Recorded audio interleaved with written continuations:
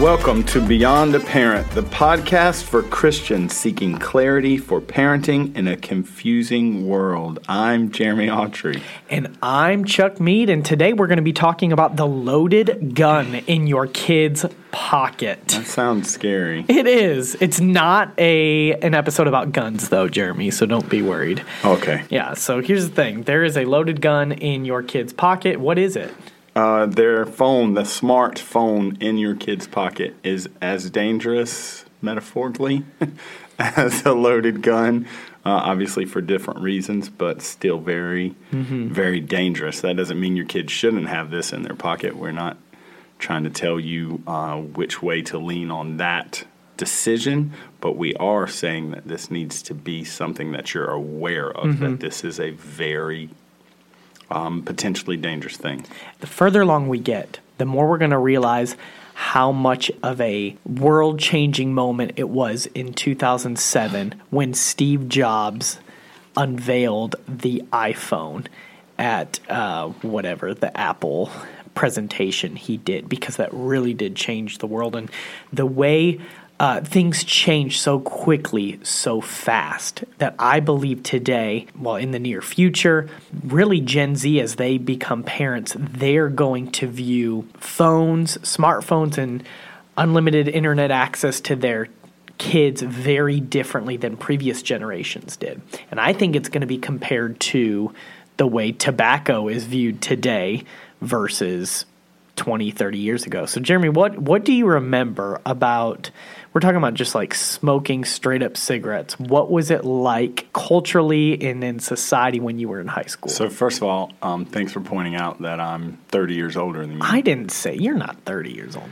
than me. No, I'm not, but you made it sound like I was. Thanks for that. Sorry. So, I was born in 1976. I'm a child of the 80s and 90s, and things were much different. I don't remember when, but I know there was a time in my life when there weren't warnings on cigarettes, when there were cigarette commercials that came on television that seemed targeted to teenagers. I went to Triton High School in the 90s, early 90s, and when I got there my freshman year, they still had a smoking pit for teenagers.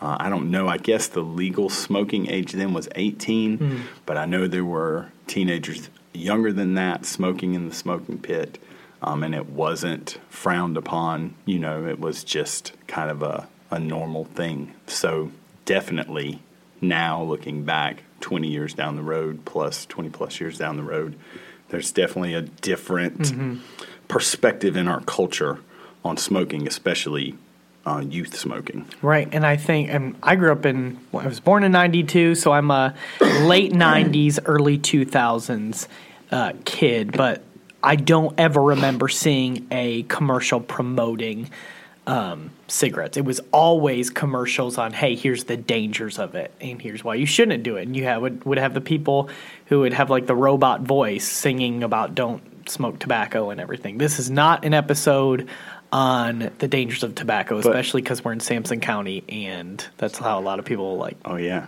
we name our hot dogs after tobacco leaves. Exactly. But just side note, this means you have no idea who the Marlboro Man even is. I don't even know what you're talking about. Oh my goodness, yeah. Marlboro Man. Oh, that's a thing. Yeah. But the reason it changes, Jeremy, because all the data came out of, hey, here's the results and the health effects. And that's what our society is getting today. So you go on the news, and not even Christian sources, there are social media companies meeting, having to have hearings in court because they received data that social media and the effects of the smartphone was dramatically affecting teens' mental health. And purposefully targeted to young people. Yes. And so we're seeing now the results in the rise in anxiety and depression among young people. I believe we're going to see more restrictions in place. So our society is becoming more aware to the reality that this smartphone that has so many good things is also a dangerous thing. So, Jeremy, what is a scripture that we can go to just kind of establish these dangers? In Ephesians 5, beginning in verse 15, it says this: "See then that you walk circumspectly." That verse means careful. It has the concept circumspectly It's the idea of looking all around. Your head's on a swivel. You're paying attention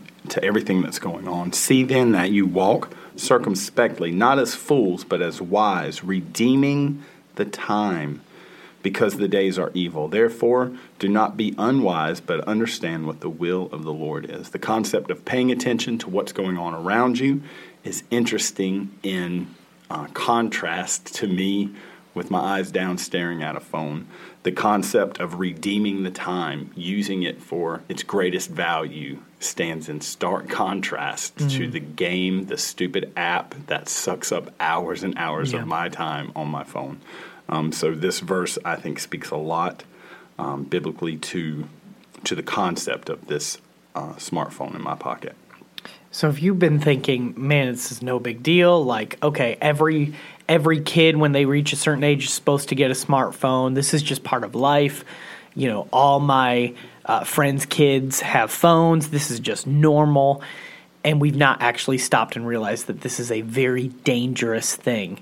Again, a lot of blessings, a lot of good things can come from that. You know that. You're listening to this podcast on a smartphone. There's a lot of, but there's a lot of benefits and good things from this technology, but there's also a lot of danger. So we're going to really just hammer on three main reasons your phone is dangerous. Jeremy, what's the first one? There's a lot of media that your kid can consume on their smartphone. Videos that they can watch, things they can listen to, shows they can watch. These things can be super dangerous. The truth is there have been live videos of people committing suicide online that thousands or more people were able to watch. There have been live videos of people shooting other people online for the world to consume and watch. I don't want my kids seeing things like that. The streaming services that are available for our kids to subscribe to, we give them the password, and they can watch HBO Max, Netflix, Hulu, Peacock, all this stuff that they can watch. And, you know, some of it's great, some of it's entertaining, some of it's hilarious, some of it is pornography, you know, things that 20 years ago would have never been available to watch for our kids. Now they have the opportunity in their pocket. Yeah. This affects the way they think about the opposite sex, the way they think about themselves, as they consume nonstop this media, these videos, this audio, these things that can really be dangerous. It affects the way they think about the opposite sex. It can affect the way they think about themselves as they look at other teenagers who seem so cool, who seem so put together, who seem so made up. And they think they could never measure up to that. It also robs them of the opportunity to think. The word amuse itself means to not think. Yeah. And as we sit and stare at video clip after video clip of dogs and cats and stupid dances, and we're not redeeming the time as we consume some of these things. I think you may have heard this song as you were growing up, Jeremy. Maybe if you've heard it. Be careful, little eyes, what you see. Yeah, there you go. Yeah. Have you heard that one? Not while I was growing up. Oh, I didn't grow up in church, but that's true. Since I've been grown, I've heard it. Yeah. Be careful, little eyes, what you see, and then it was be careful, little ears, what you hear. And here's the thing: that is what Jesus says. Is it's very your eyes can lead you into sin, and he takes it so far as to say in Matthew 5:29-30, if your right eye causes you to sin, take your eyeball, pluck it out, and cast it from you. For it is more profitable for you than one of your members or one of your body parts should perish than for your whole body to be cast into hell. He says, if your right hand causes you to sin, cut it off and cast it from you.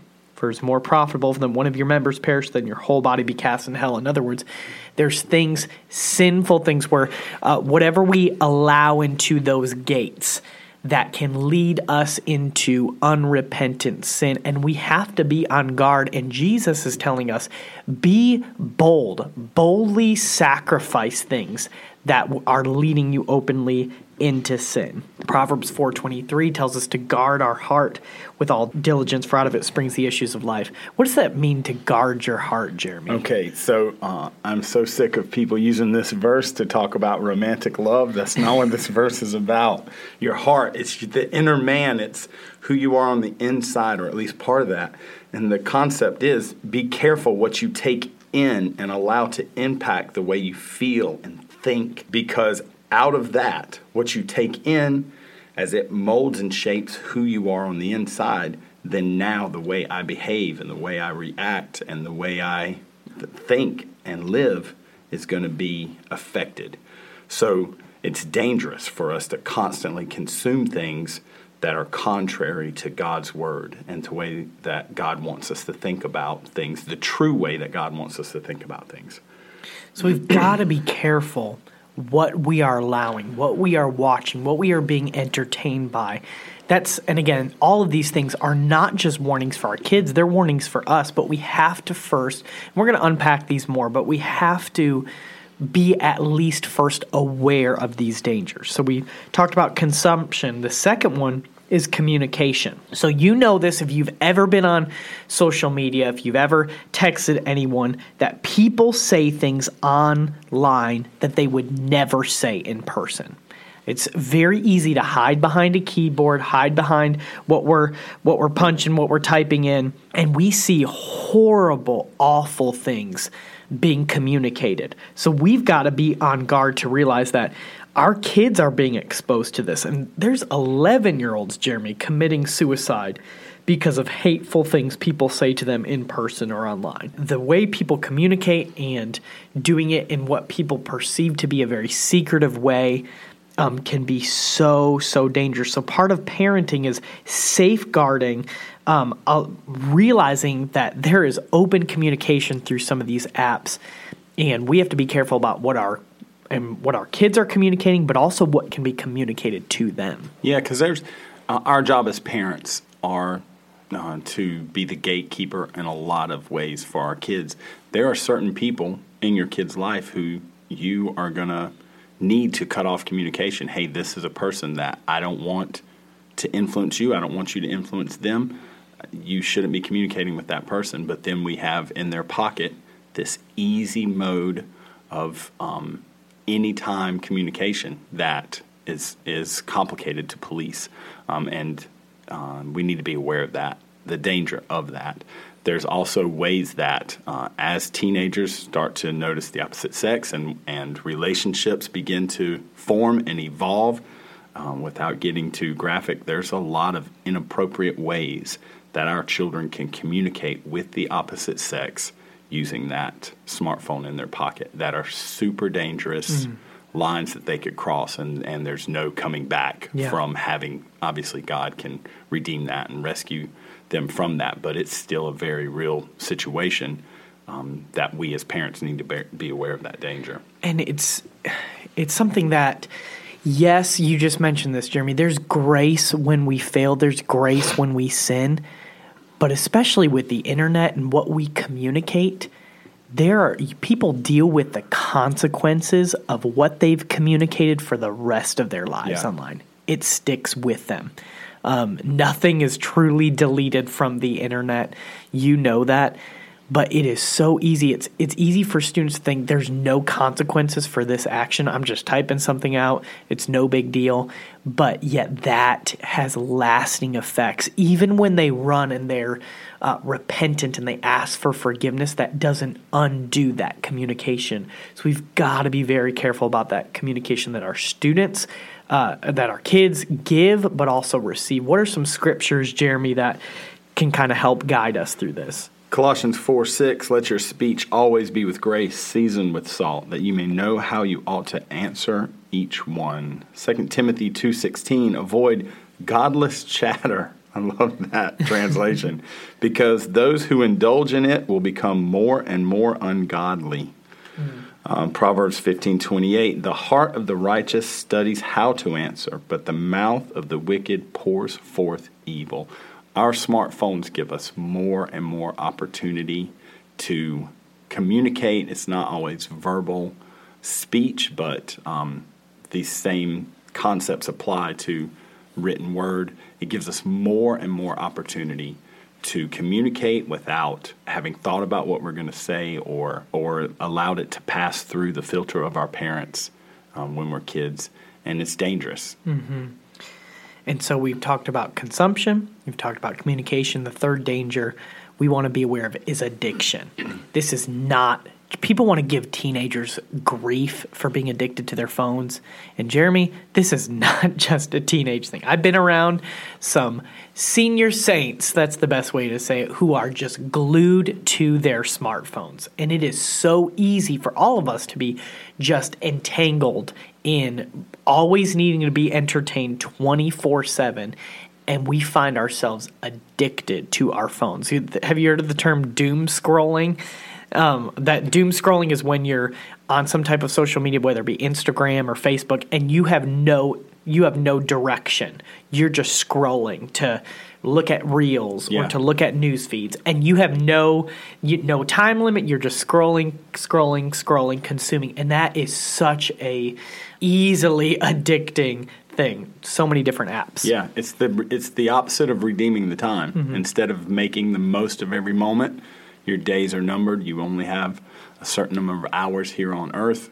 Instead of making the most of those, the opposite of that is, I never heard that term. I feel like such a Gen Xer. That's okay. It happens. Scrolling. I've done it, but I didn't know what it was called. I have been on my phone looking at nonsense and then roll over and see that it's 2 a.m. Yeah. And I have work tomorrow. Yeah. Well, and it's easy, to procrastinate things and be like, I'm just going to get a social media break. And then you find yourself just losing track of time. And this is just totally normal in society. Jeremy, you mentioned being in New York City and seeing people just walking around on their phones, and that was just... Yeah, and it wasn't just seeing people, it was me. Oh. I'm in New York City. One of the coolest places I've ever been. I'm in Times Square, but something had my attention on my phone. I'm trying to walk from one place to the other with my head down, looking at my phone while I'm walking. And first of all, I'm missing all this cool stuff happening around me. Second of all, I'm bumping into strangers, some of them New Yorkers who get angry really easily. And third of all, how easy is it to pick the pocket of the guy who's not literally walking circumspectly? Yeah. It was just stupid. Again, what a stark contrast. Mm-hmm. But it's easy to do, to get lost in this little world that, I don't know, is 3 by 5 inches and just completely consume my time. I find myself personally, I'm standing in line at the grocery store. I can't just stand here for 2 minutes. I have to look at my phone.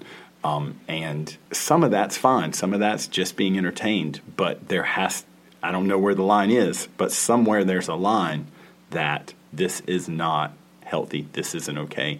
And as we talk about kids, there's a lot of scientific data. Obviously, I don't understand all of it, but as their brains are forming and they're learning, staring at a phone for too many hours a day is literally physically dangerous for them. And so here's the thing. It's so easy to think as we make decisions in our own smartphone usage, and as we begin to make the decision of giving our own kids a phone and technology access, to base our decision based on what the world around us is doing. And we've got to look through this as well as so many other things in our lives and in our parenting through Romans 12:2, which tells us not to be conformed to this world, but to be transformed by the renewing of our minds, that we may prove what is that good and acceptable and perfect will of God. So here's the thing. We've got to not view the world's basis of here's what your kids and here's what's acceptable for you and for your kids. But we've got to ask ourselves, think about it. Do we give our kids a phone? When should we give it to them? What control should we have when we give it to our kids? And all of this is going to vary for different people because our kids, our teens, their maturity levels are different. And again, just like we talked about in our last episode, we're going to disagree with other parents in that. And Jeremy and I are looking forward to hopefully interviewing different people and getting different perspectives of what safeguards they're putting in place for their kids. But here's the thing, Jeremy, you mentioned this just a minute ago, but that kids and teens' brains are still developing. They're not able to handle the unfiltered abyss of the phone in their pocket without any restrictions. When we think about that, they need restraints and restrictions, right? Yeah. This is true for every area of your parenting. If they had all this down, they wouldn't need you. They could just go ahead and move out and get their own place, and they would be fine. God put them in your house. God gave them parents because they need parents. They need us to help them navigate these things, to teach them, to challenge them, to give them control when needed, and then as the need for that control is lessened as they get older, to give them oversight, to give them advice all the way through until they are at the place that they themselves are able to make godly, mature decisions. Yeah. That's going to be different for every kid. That's going to look different in every house. But the real danger is just taking my hands off the wheel when they're 12 and they don't have all this together, and just throwing my kid out there and trusting them to figure it out on their own. We would never do that with a real loaded gun. We would never do that with an automobile. We would never do that with these things that we obviously see as potentially dangerous. We need to see the smartphone in that same light. Yeah. So the world today says your kids they deserve privacy, so you need to give them online privacy all the time. But the reality is they need accountability, and they don't just need accountability while they're kids. Like, we as adults need accountability, and we don't need to hide behind the privacy and think without the safeguard of accountability for honoring God with what we view on our phone. So our kids need restraints, restrictions. You should, as a parent, have access to their phone and their password. But just putting restrictions without the discussion and training is setting them up for failure. So our goal as parents is to get our kids to the place that they are an adult making God-honoring, kingdom-building decisions, especially when it comes here to handling technology. You made an interesting point. I have a smartphone, obviously, but my wife gives me accountability. She has complete access, all the passwords to my phone. Yep. Not just that, but where I work, there are people within that organization who have access to provide accountability to me on this very dangerous device. It's dangerous for me as a 46-year-old adult who loves Jesus, who is part of his family and his kingdom. It's dangerous for me. Of course it's dangerous for my kids. Right. So why would we not offer them, especially as they're brains are still developing, they're still growing and maturing, help provide that. Now, this can seem so frustrating. Oh, great. Thanks, Chuck and Jeremy. You're just telling me how dangerous this loaded gun in my kid's pocket is. But here is what we must remember. God has chosen us to parent in 2023 in this day and age with all the dangers of technology, and he has chosen us to parent at this specific time. Yeah, so don't overreact. Don't go grab your kid's phone and smash it with a hammer and cancel all their accounts or whatever. But make up your mind that you are going to be conscious and conscientious of the fact that there are some real dangers. Hold on for the rest of these conversations, and you've probably already thought through the rules and different things concerning your kids and their phones, but continue thinking through them. As we walk through this, think through it some more and never, ever stop. This world is continuously evolving. The technology world, smartphone world, social media world, and you have to constantly be thinking about parenting in that realm. Yeah. So here's the thing, we just can't be, and this is the common thread through all these episodes, we can't be passive. It's so tempting to be passive and to be lazy in our parenting. We've got to put the work in and try to guard whatever we can.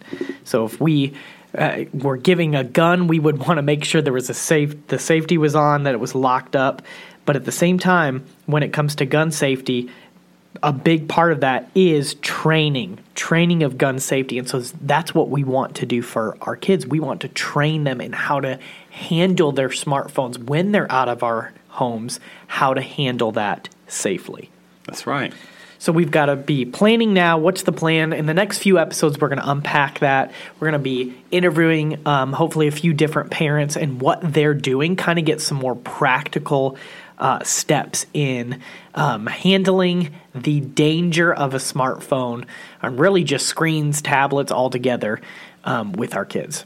I love it. Thanks for listening to Beyond a Parent. Remember, Parenting is beyond us, but in Christ we have all that we need for this journey. Thanks for listening. See you guys.